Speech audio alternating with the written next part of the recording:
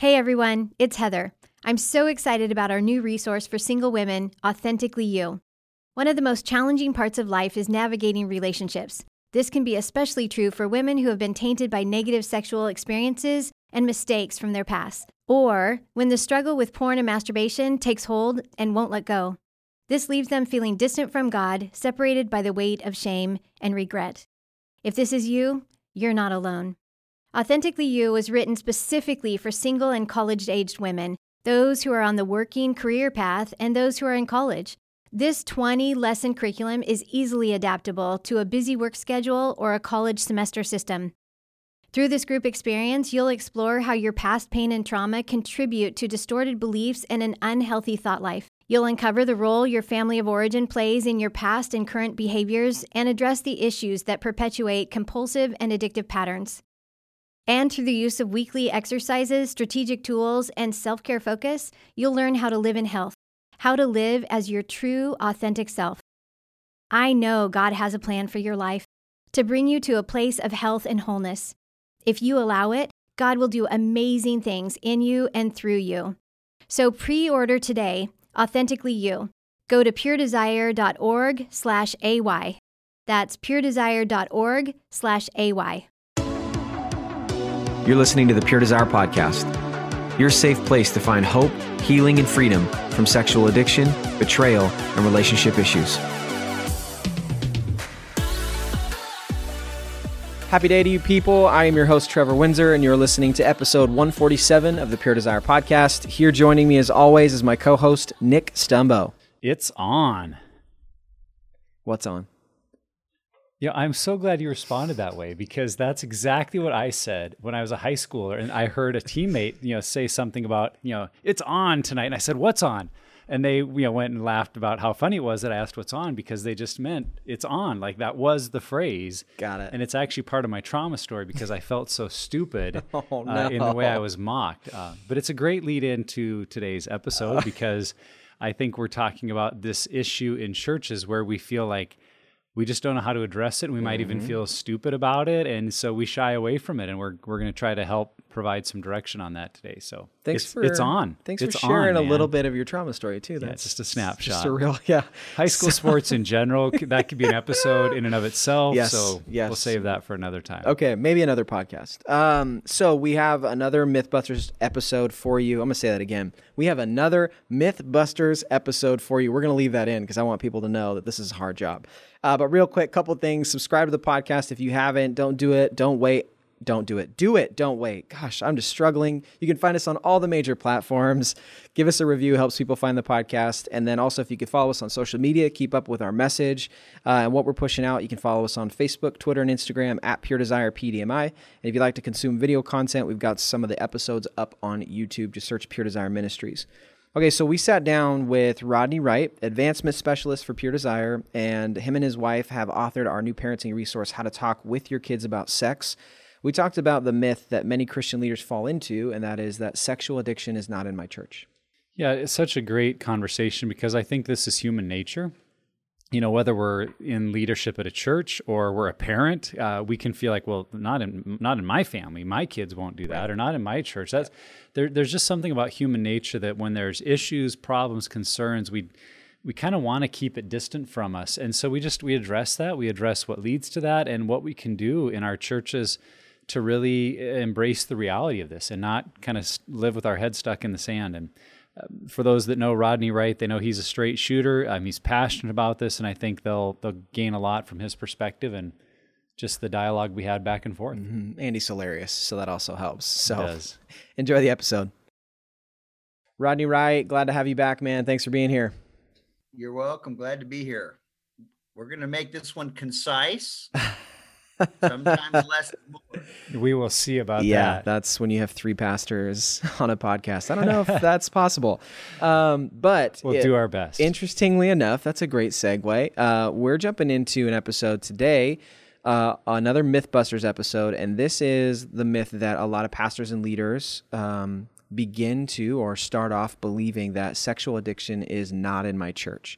And so you guys have both had a lot of experience being pastors, being in the church, and then now we're on the health side of recovery. So I'm interested just to even press into you guys' experience a little bit more today. So let's just start with this. Each of us right here have been pastors or are currently pastors. We know pastors as friends as well. And I don't think that any of us, when we're just sitting there thinking about our congregations, we're like, I've got the perfect church. No one here is messy. We're doing pretty good. Yeah, like everything's all right. But we know there are a lot of issues. We know there are a lot of struggles. But when it comes to sexual addiction, for some reason, there's this like, no, it's not in my church. My people don't struggle with this. Why do you guys think that is? Well, I just remember sometime a pastor saying to me at one time, if we found out about it, what would we do? Where would we point them for help other than come forward and let's pray for you? Mm-hmm. And, not knowing really how to equip people, I think is a part of the issue that, maybe keeps people in not wanting to open Pandora's box, as one of my friends said one time, because not knowing, what to do or how to point people with that. I always knew church was messy because I was in the pastoral care department where the problems knocked on my door. Right. So for me, I was just aware, there's a lot of broken people. It looks different in a lot of different ways. But I think that that sexuality issue was just one hard to talk about for a lot of reasons. Yeah. It's interesting you say that, Rodney, because I've heard from a number of, care pastors, counseling pastors who say, we know it's an issue because we're hearing about it all the time. Mm-hmm. Everyone who comes in, it seems like this is a part of their issue or their story. Right. And yet they will feel like sometimes their voice isn't heard by the whole leadership or congregation. And I think, as I think about the question, Trevor, human nature, it's easier to believe it's out there somewhere else. Yeah. It's those people, or it must be an East Coast thing, or it's a West Coast thing, or it's a mainline denomination, or that's just in the fringe denominations. Or if we can make it about someone else, that's easier. Right. I mean, it's kind of like what is happening around the globe right now with the coronavirus. That when it was just in this little, part of Wuhan, China, for the rest of us, like, out of sight, out of mind, no big deal, not here. But if someone we know in our city ends up contracting the virus, well, then we're going to, all of a sudden, we have to do something. We have to change our lives. And it was a lot easier when it was just in Wuhan, China. Yeah. And I think we want to do that with sexual addiction. It's just easier if it's out there. Then, to your point, Rodney, we don't have to deal with it. And I think you add to that what we have seen almost across the board, doesn't matter the denomination, the background, is this is just a taboo topic in churches. People they don't know how to talk about it at home, and so they certainly don't know how to talk about it at church. So the reality is we don't bring it up with one another, and so that can lead us to feel like, well, no one ever talks about it. It must not be a problem here. Right. So we make some false assumptions based on a lack of hearing about it, without considering that, well, the reason we don't hear about it is because that's what we've all been taught. Yeah. You just don't talk about this. Yeah. And so we're seeing the church just be a mirror of what most of us experienced in our home environment. And so then we feel like, it must not be a problem. Yeah, I think too, I've heard stories, and I mean, I was raised in the church. I know that this is a reality, that people don't talk about sex, sexuality, anything in that nature. And it's really difficult to do, as you guys are saying. But I think a lot of that too, a lot of this believe in this myth, I've heard a couple things. I've heard one, there are pastors or leaders in the church who just don't struggle in this area. And so they assume that this is not something that other people would struggle with. I've never been an alcoholic in my life, so I don't walk around assuming other people are struggling with it. And it almost comes off as a surprise when it's like, oh, I had no idea. A lot of that is just my own ignorance based on my own experience. So that's one area or one part, I think, that can lead people to believe this myth. But the other one, and I recently heard this from a friend, that there are people who are pastors or leaders in the church who assume if you're a pastor, you've already dealt with this stuff. You must have already been to a place spiritually, sexually, your maturity is to this point that, of course you're healthy because you're a pastor. And really, in a lot of ways, that's extremely ignorant, because even if they have been healthy, what I've experienced as a pastor and in my experience has been, it's one of the most isolating and difficult positions you can find yourself in, especially if you're unhealthy. So I think this could be the breeding ground for secret sin. And so I've just seen those two things, that either they haven't personally struggled, or they just assume because you're a Christian or a pastor, you must be mature. Yeah. Yep. And I would just go back to just a lack of overall communication about sexuality in religion.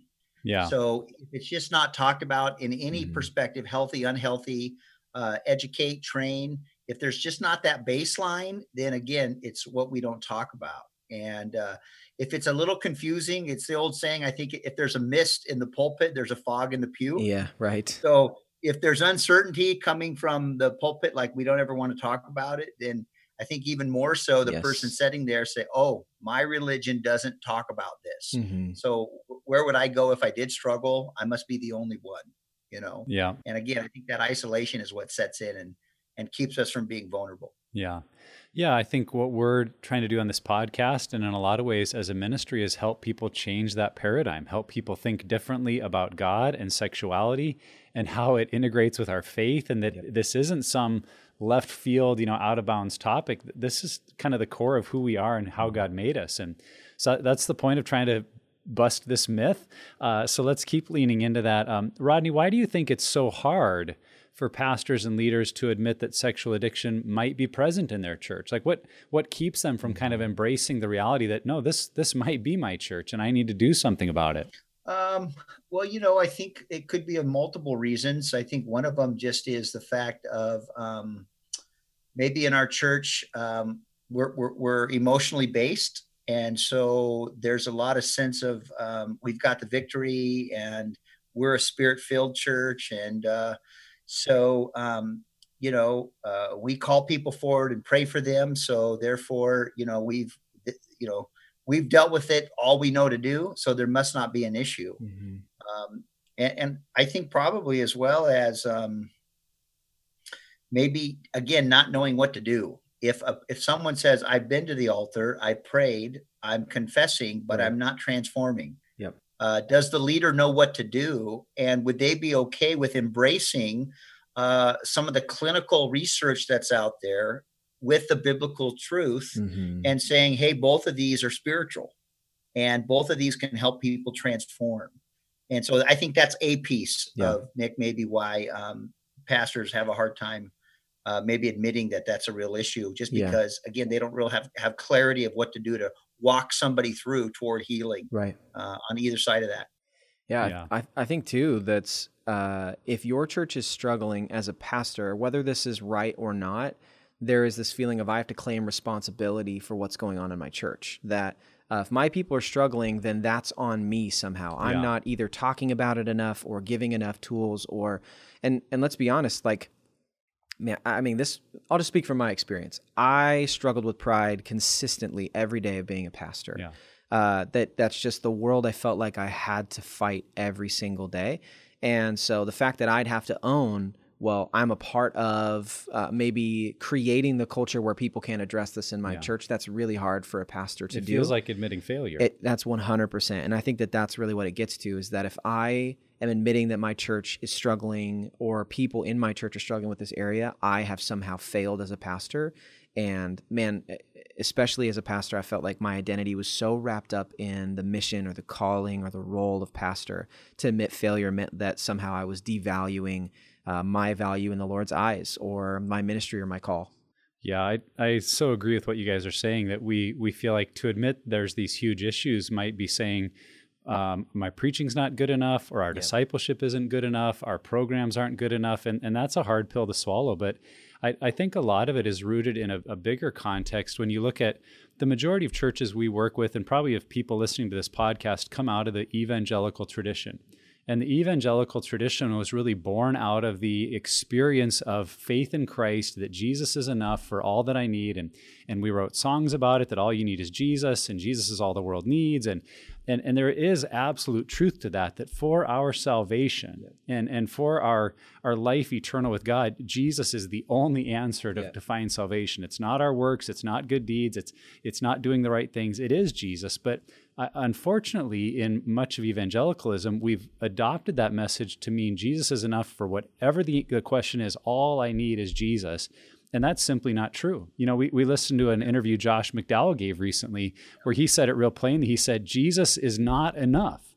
And he said, I know that sounds like heresy, but if Jesus was enough for all of my problems and anything I need, all I do is get more Jesus, then why does the New Testament over 50 times instruct us to do things with one another, to love one another, to carry one another's burdens, to pray with one another, confess to one another? He said, we need other people. We need people that walk into our lives, people that are mentors and teachers and friends and support. And says, yes, Jesus is a critical component, but there's more than just praying harder to Jesus and all my problems get fixed. But unfortunately, I think if we look at the model of our churches and what you were saying, Rodney, about the come to the altar and confess it, surrender, and get this new filling of the Spirit and of Jesus, we're still kind of in that model of if I'm struggling with something, I just get more Jesus. But the way we've embraced that is that it's just a personal thing, where really more of Jesus comes through more community and more support and more help and more understanding what's going on inside, not just praying a prayer and suddenly I'm miraculously fixed. Right. Well, and that's cleaner. Let's be honest. Like, that's the cleaner way to do it. Like, if I could just go to the altar and get healed, right? Right. And I think this is where, like, for Rodney, I don't need Jesus. I mean, I need Jesus, but I also need a mechanic when my car breaks down, and I need a doctor when my body's broken down. Yeah, that's right. You understand what I'm saying? So I think this is where we've hijacked spirituality and now what it becomes is what I would call, or I've heard called, spiritual bypass. So instead of just saying, we're wired relationally, made in the image of the Trinity, Father, Son, and Spirit. We're made for openness and honesty and sharing our struggles. But somehow, some way, our faith is seen like you just need a quick prayer or quote this promise, rather than to be open and honest and share and get you to the right people and resources that can help you. So I think spiritual bypass is a piece of that, where we just want people to look good, but don't tell us what's really going on underneath the surface. You know what I mean? Right.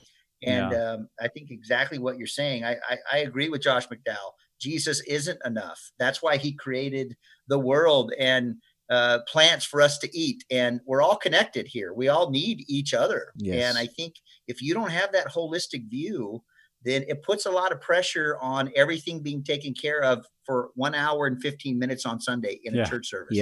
Right. And then that becomes the spiritual bypass, rather than calling us to relationships where we open up our lives and say, hey, things aren't going well, whether that's my sexuality or traumatic experience, or you fill in the blank.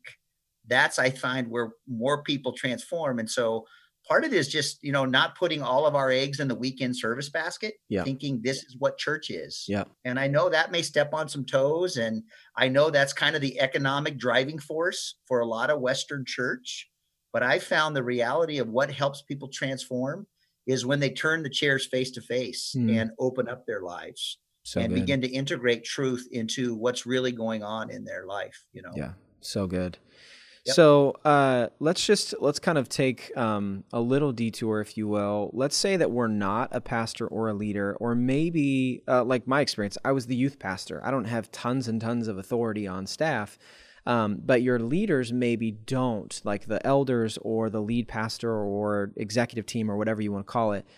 They aren't convinced that this is an issue. So if you're just a churchgoer or a volunteer or maybe one of the lower level leaders or pastors in your church, how do you open up that conversation? How do we present this to our pastors to be able to see that reality? I just go back to, for me at our church, it was a friend, Joe McCarthy. And I think those of you know Joe. Joe's just a passionate guy that went through AA for 20 years and doesn't know you're not supposed to talk about certain things in church. He didn't have any of that with him. He just comes in and says, hey, what are we doing about sexual addiction, Rod, at the church? And he felt safe to ask me. And it was about a year into his faith journey. And I think what Joe did is Joe found a champion in the church. And Joe was willing to say, hey, I'll carry the torch with you. So, if you're in a church where maybe your lead pastor or other staff, ask God, lead me to the right person. Because I want to transform and help other people transform, especially if this has been a part of your story. And I don't know if that completely answers that question, Trevor, but I think it's maybe a piece of that. Oh, totally. You know what I mean? Yeah. Finding those people who are going to be champions. And if it's not your lead pastor, and I don't mean that in a bad way, because they can't always champion everything. You know what I mean? But you might find that right person who says, I'll lead with authenticity with you. and let's help people in this arena because it's a real issue, you know? Yeah. Well, Tracy and I are going to a church in Sioux Falls, South Dakota, Central Baptist, a large church. And the guy that's bringing us back is the recovery pastor. And he's the one that's championing the cause of education and training and this whole issue. It's a large church. His lead pastor is not necessarily doing it, but he's the one that's championing the cause in his congregation. Yeah. So don't put all the eggs in the lead pastor's basket. If you feel a call to do something, do it. And that's been my story. I wasn't the lead pastor, but I felt called to champion with Joe, and it can become real fruitful. Yeah, I think we've got to go where the door is open and trust that the Holy Spirit will use that. Another thing I was thinking about would be just to turn the mirror of what Rodney said, you know, where churches tend to put all their eggs in the Sunday morning basket. I think a lot of us as churchgoers do the same thing. We're like, I go to church, and in that hour, you know, sermon and worship, I need my life to be changed and fixed. And if it's not, I blame the church. And I think, well, they're not preaching right, or they're not giving me the right food, where we've got to make sure we're willing to engage in a relationship. If there's an issue in our life, that we're willing to be open and go to a group and get help. And because a lot of us are in the same mode of we just show up in that morning. And so I think that'd be a starting place of saying, are you engaging in multiple levels at your church and really pursuing the relationships and community that is there? Yeah. And then as you're doing that, you know, I do encourage, you want to speak in love. That it's easy to get burned out in the church, or to think, oh, they're not doing anything about this. And so we become a little bitter or critical, or, you know, it's easy to sit on the sidelines and feel like we know how to fix our church and make it healthy. Realize that the people leading your church they're doing their best. They want to honor God. And if you are critical or leaning away, your message or your story isn't going to be heard very well. But if you're leaning in and in love, saying, I feel called to this church, I love what God is doing here, I love the people, and I want to see us walk in the wholeness of what he has for us. So how could we address pornography and sexual issues? And so I think that comes in those conversations with the staff member you do know, whether it's a lead pastor or someone on staff, that you could just grab coffee and share what you see out of love, share your story. That will make more of a difference than you realize. That even if that moment they don't go back and, you know, relaunch a whole new program, your voice being heard. I as a former senior pastor, I know that, hey, if I had that conversation one time, I respected it. It got me thinking. Yeah. And if God was up to something, I would hear that story a second time. Yep. And then a third person is like, holy cow, a lot of people are bringing this up. And that actually becomes, I think, one of the ways the Holy Spirit really does influence a church. 100%. So if you're feeling this and seeing this in your church, you may be one voice, but you need to trust that you may be one of a whole lot of voices the Holy Spirit is prompting. So take advantage of those opportunities, share your story, and trust that God will use it. Yeah, I think I 100% agree, and I think it's important to share our story. What I have seen people do is use their story to try to manipulate or entice or get the pastor to buy into this. And I would just suggest don't do that. Just share your story and share your experience. But, and we've heard this from so many people, even on Pure Desire's team, on our staff, at other churches, that even if your pastor doesn't buy in, why can't you carry the mantle? Why can't you press into your own healing and go find those resources, whether it's Pure Desire or someone else, regardless, getting into recovery and getting into health?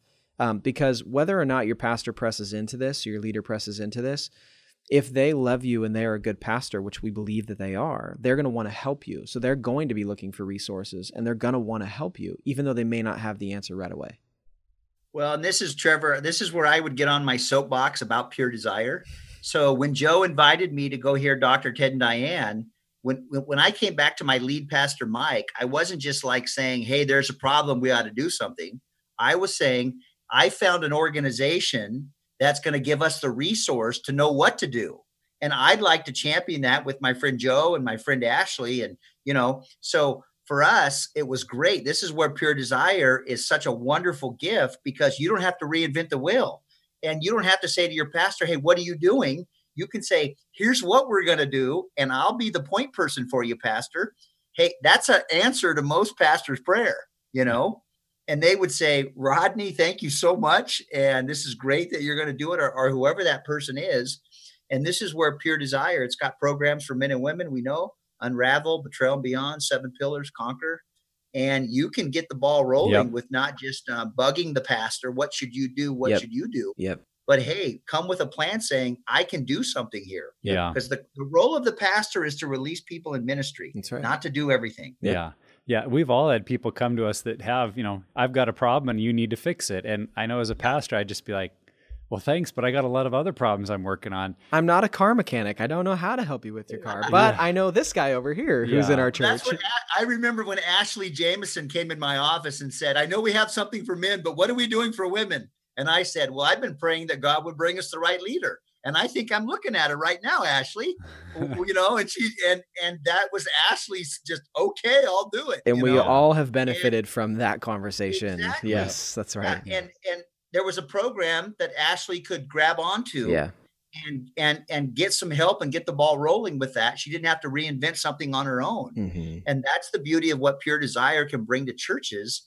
And so this is where calling Rich, calling Ashley, talking to one of our staff about how you can start with a footwork into your congregation to start educating, start resourcing, get your small group pastor, men and women involved in helping start these in your local congregations. Yeah. I remember as a pastor, I'd had a number of people come to me and say, oh, we need to do something in the community. The schools are really hurting. We need to be more involved in the schools. And I was always like, yeah, great, we do.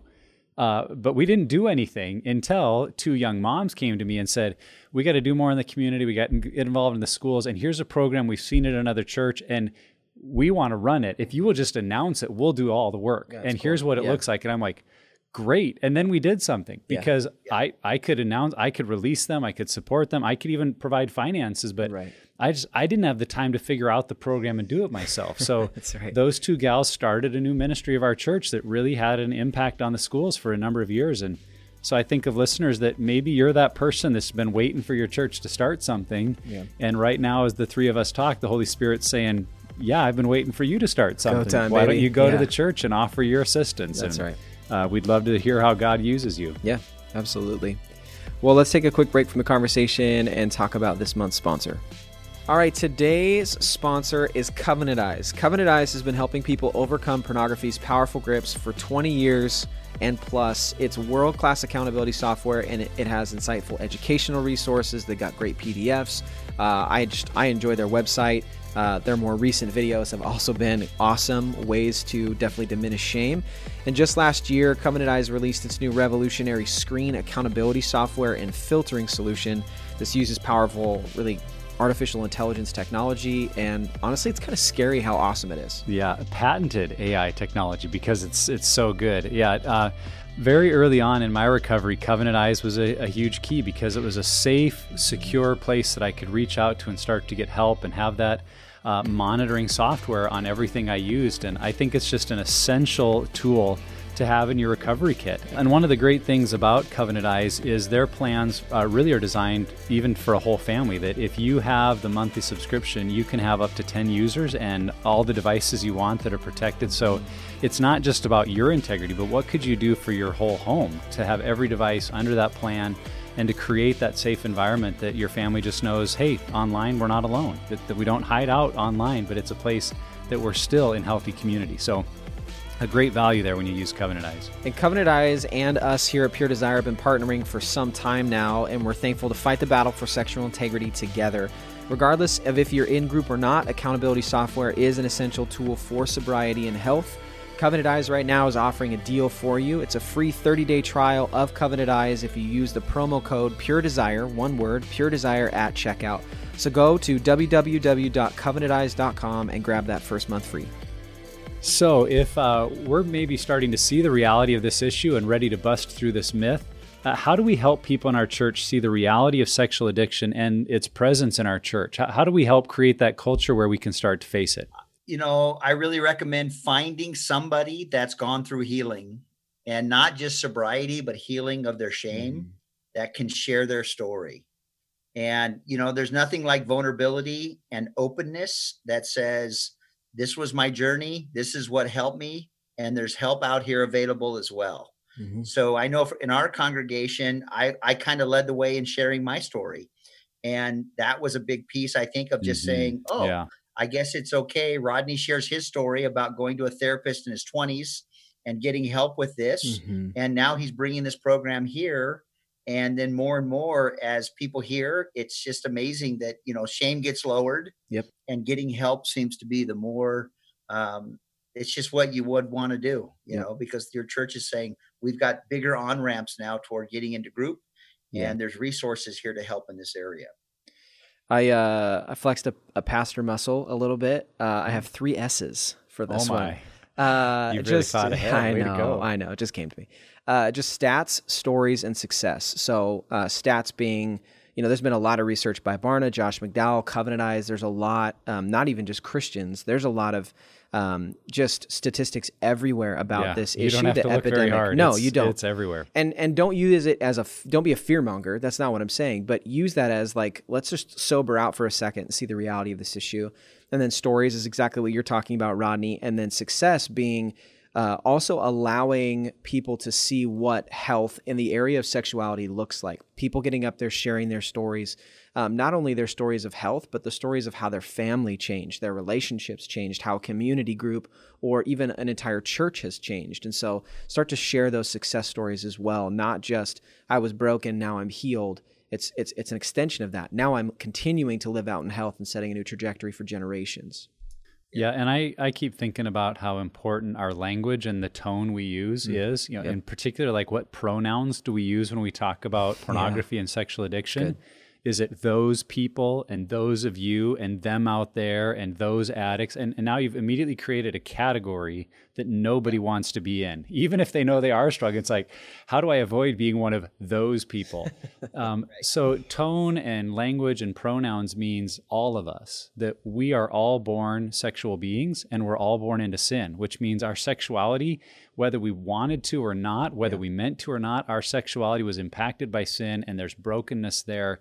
We all need to talk about it. This is for all of us. When you create that kind of language and tone around it, then, and as you share those stories and talk about, plans and groups, now there's a freedom to say, oh, this is for us, not for them or those of you. And so just being really mindful about the tone you set either scares people away and makes them not want to be included, or helps them lean in and feel safe that, oh, this is something our church is doing. This is for all of us.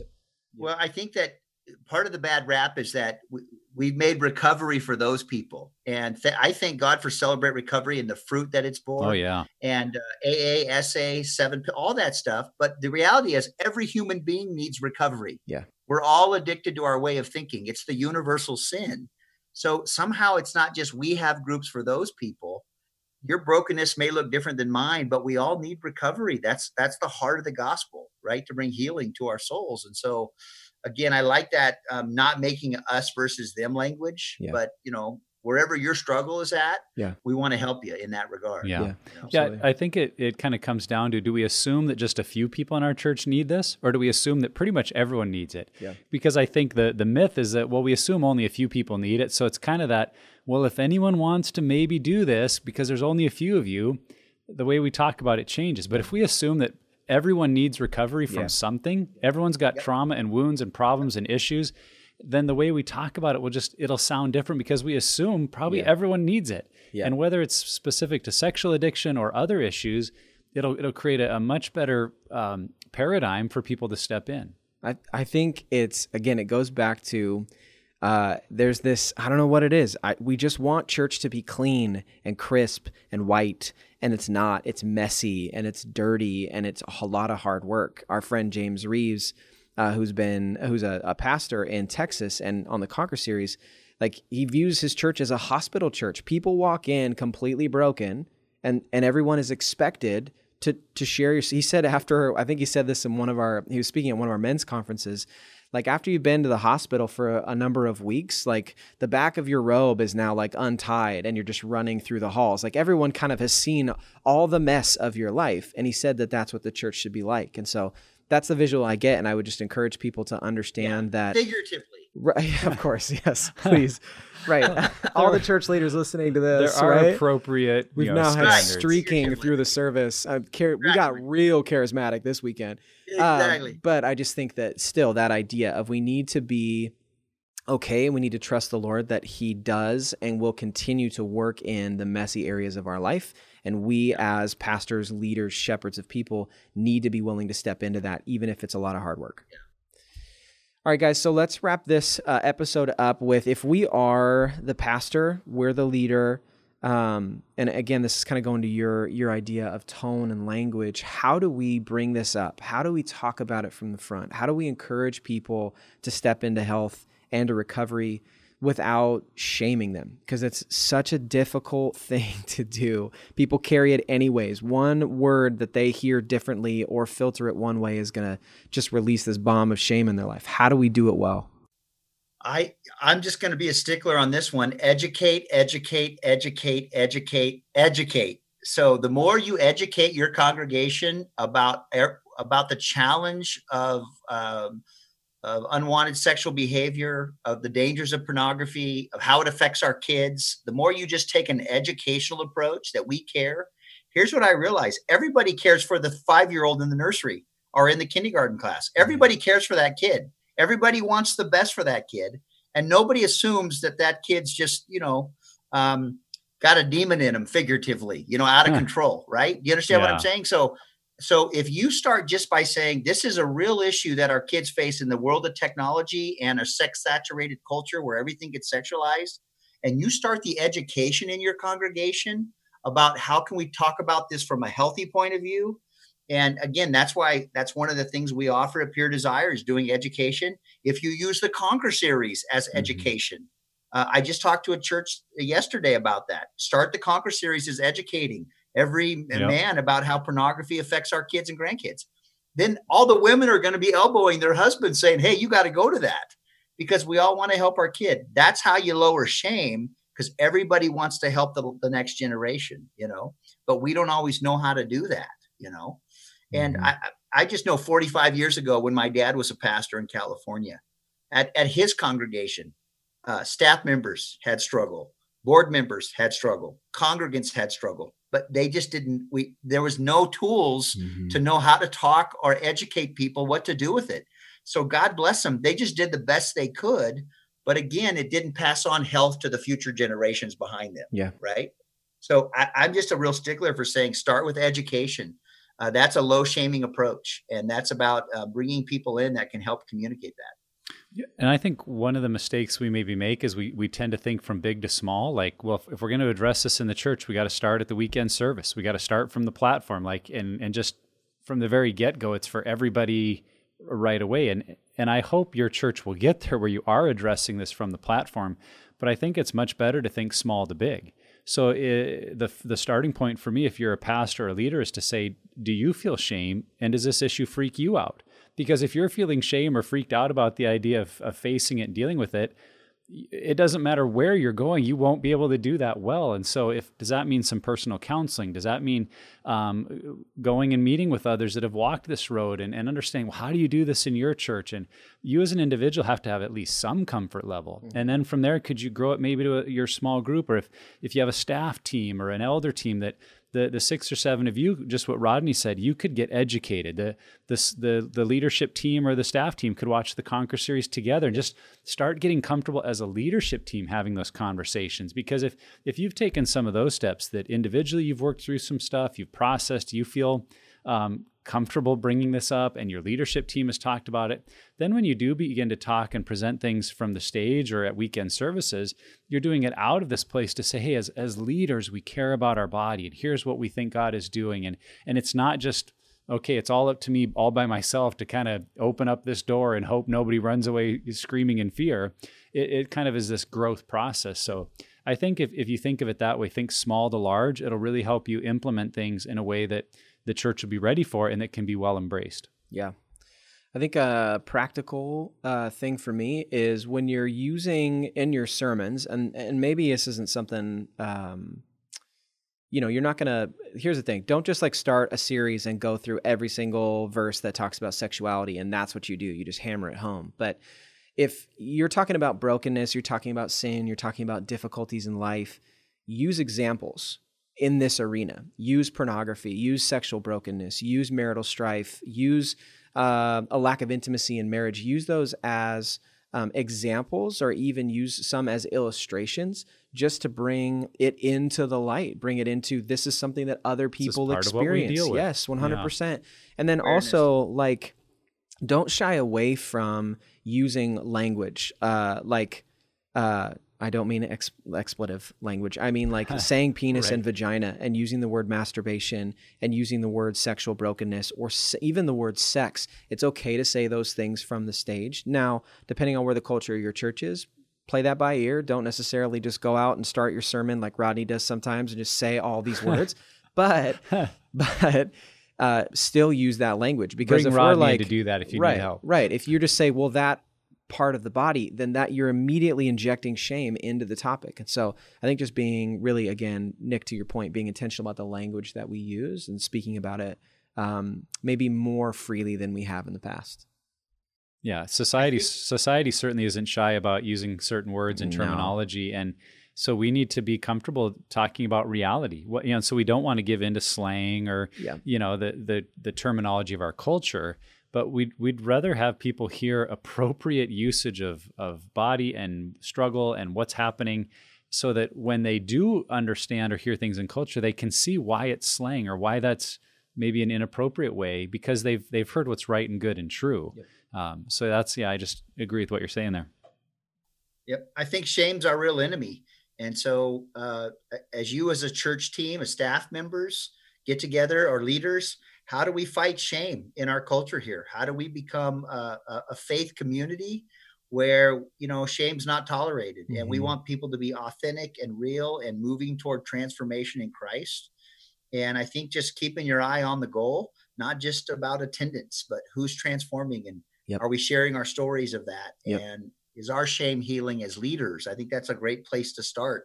So when Nick said start small and then move toward the large, man, if staff were to do this, if lead pastors were to say, let's take our staff through Conquer, let's do some work to make sure all of our young staff are that join our team, go through a 7 pillars, or, if you're just resourcing that culture, boy, you're really being proactive, I think, to create a culture where there is no shame. Yeah. And I mean, just from our conversation, it's obvious that believing in this myth that sexual addiction is not in your church has a massive effect on the culture of your body. That, you not only think of the people whose lives are being torn up by living in secret, but their marriages are being torn apart. Their families are creating a more and more worse and destructive trajectory. Just think about the reality of the kids that are sitting in this family. And so we can't claim ignorance. And I'm going to push in a little bit and be aggressive. Like, if you are a pastor, you cannot claim ignorance on this topic, period. You cannot. And if you guys need to pull me back, just let me know. But I really believe this is an area that we just assume too much and get into trouble far too often, that we need to push in. We need to let our people know that it's okay to not be okay. It's okay to have issues in this area if you're willing to address them and move forward in recovery. And we can't just say, well, you should just go look at Pure Desire and then you can start a group and do all this stuff as if it's outside the church. We need to start being real and being honest about this in the church and no longer believe this myth, because it's killing people. Anything to add? Well said. Okay. Yeah, that's a lot of truth there. Rodney, man, we appreciate it. We are a little bummed we don't get to see you in person, but we still love you and appreciate you being with us. Yep. I always enjoy it, you guys. And if we can help any church, I think pick up the phone. This is where Pure Desire can be a great resource for you. So many people, men, women, can come and help in this regard. So I just would say, as a pastor, we brought Pure Desire and did a conference in our church years ago. It was really helpful. It just reinforced what we were doing in our group work. Mm-hmm. And so you don't have to navigate this alone. This is an organization that's here to help on a lot of levels. Yeah, and what Rodney's saying, wherever you're at on your journey, church leader or not, Pure Desire is here to help create that roadmap for your healing. If you or someone you know is looking for help, go to puredesire.org and start your healing journey today. And if you haven't subscribed to the podcast, we are always talking about issues like this. We're talking about this area all the time. Share with your friends and family, write a review, help others find the podcast. And lastly, never stop being healthy. Yeah, lastly, free people, free people. And once you've been freed, you pick up that phone, get on your computer, and make a donation. Partner with us, because I'm telling you, this is where you want to put your money. Show us the money, baby.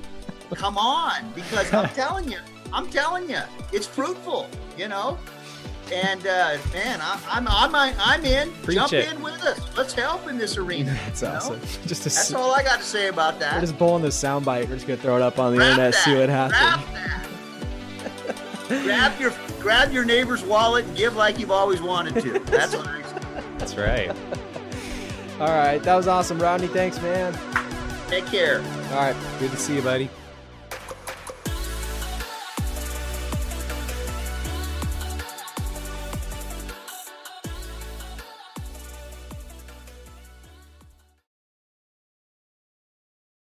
Here's what's coming up next week on the Pure Desire podcast.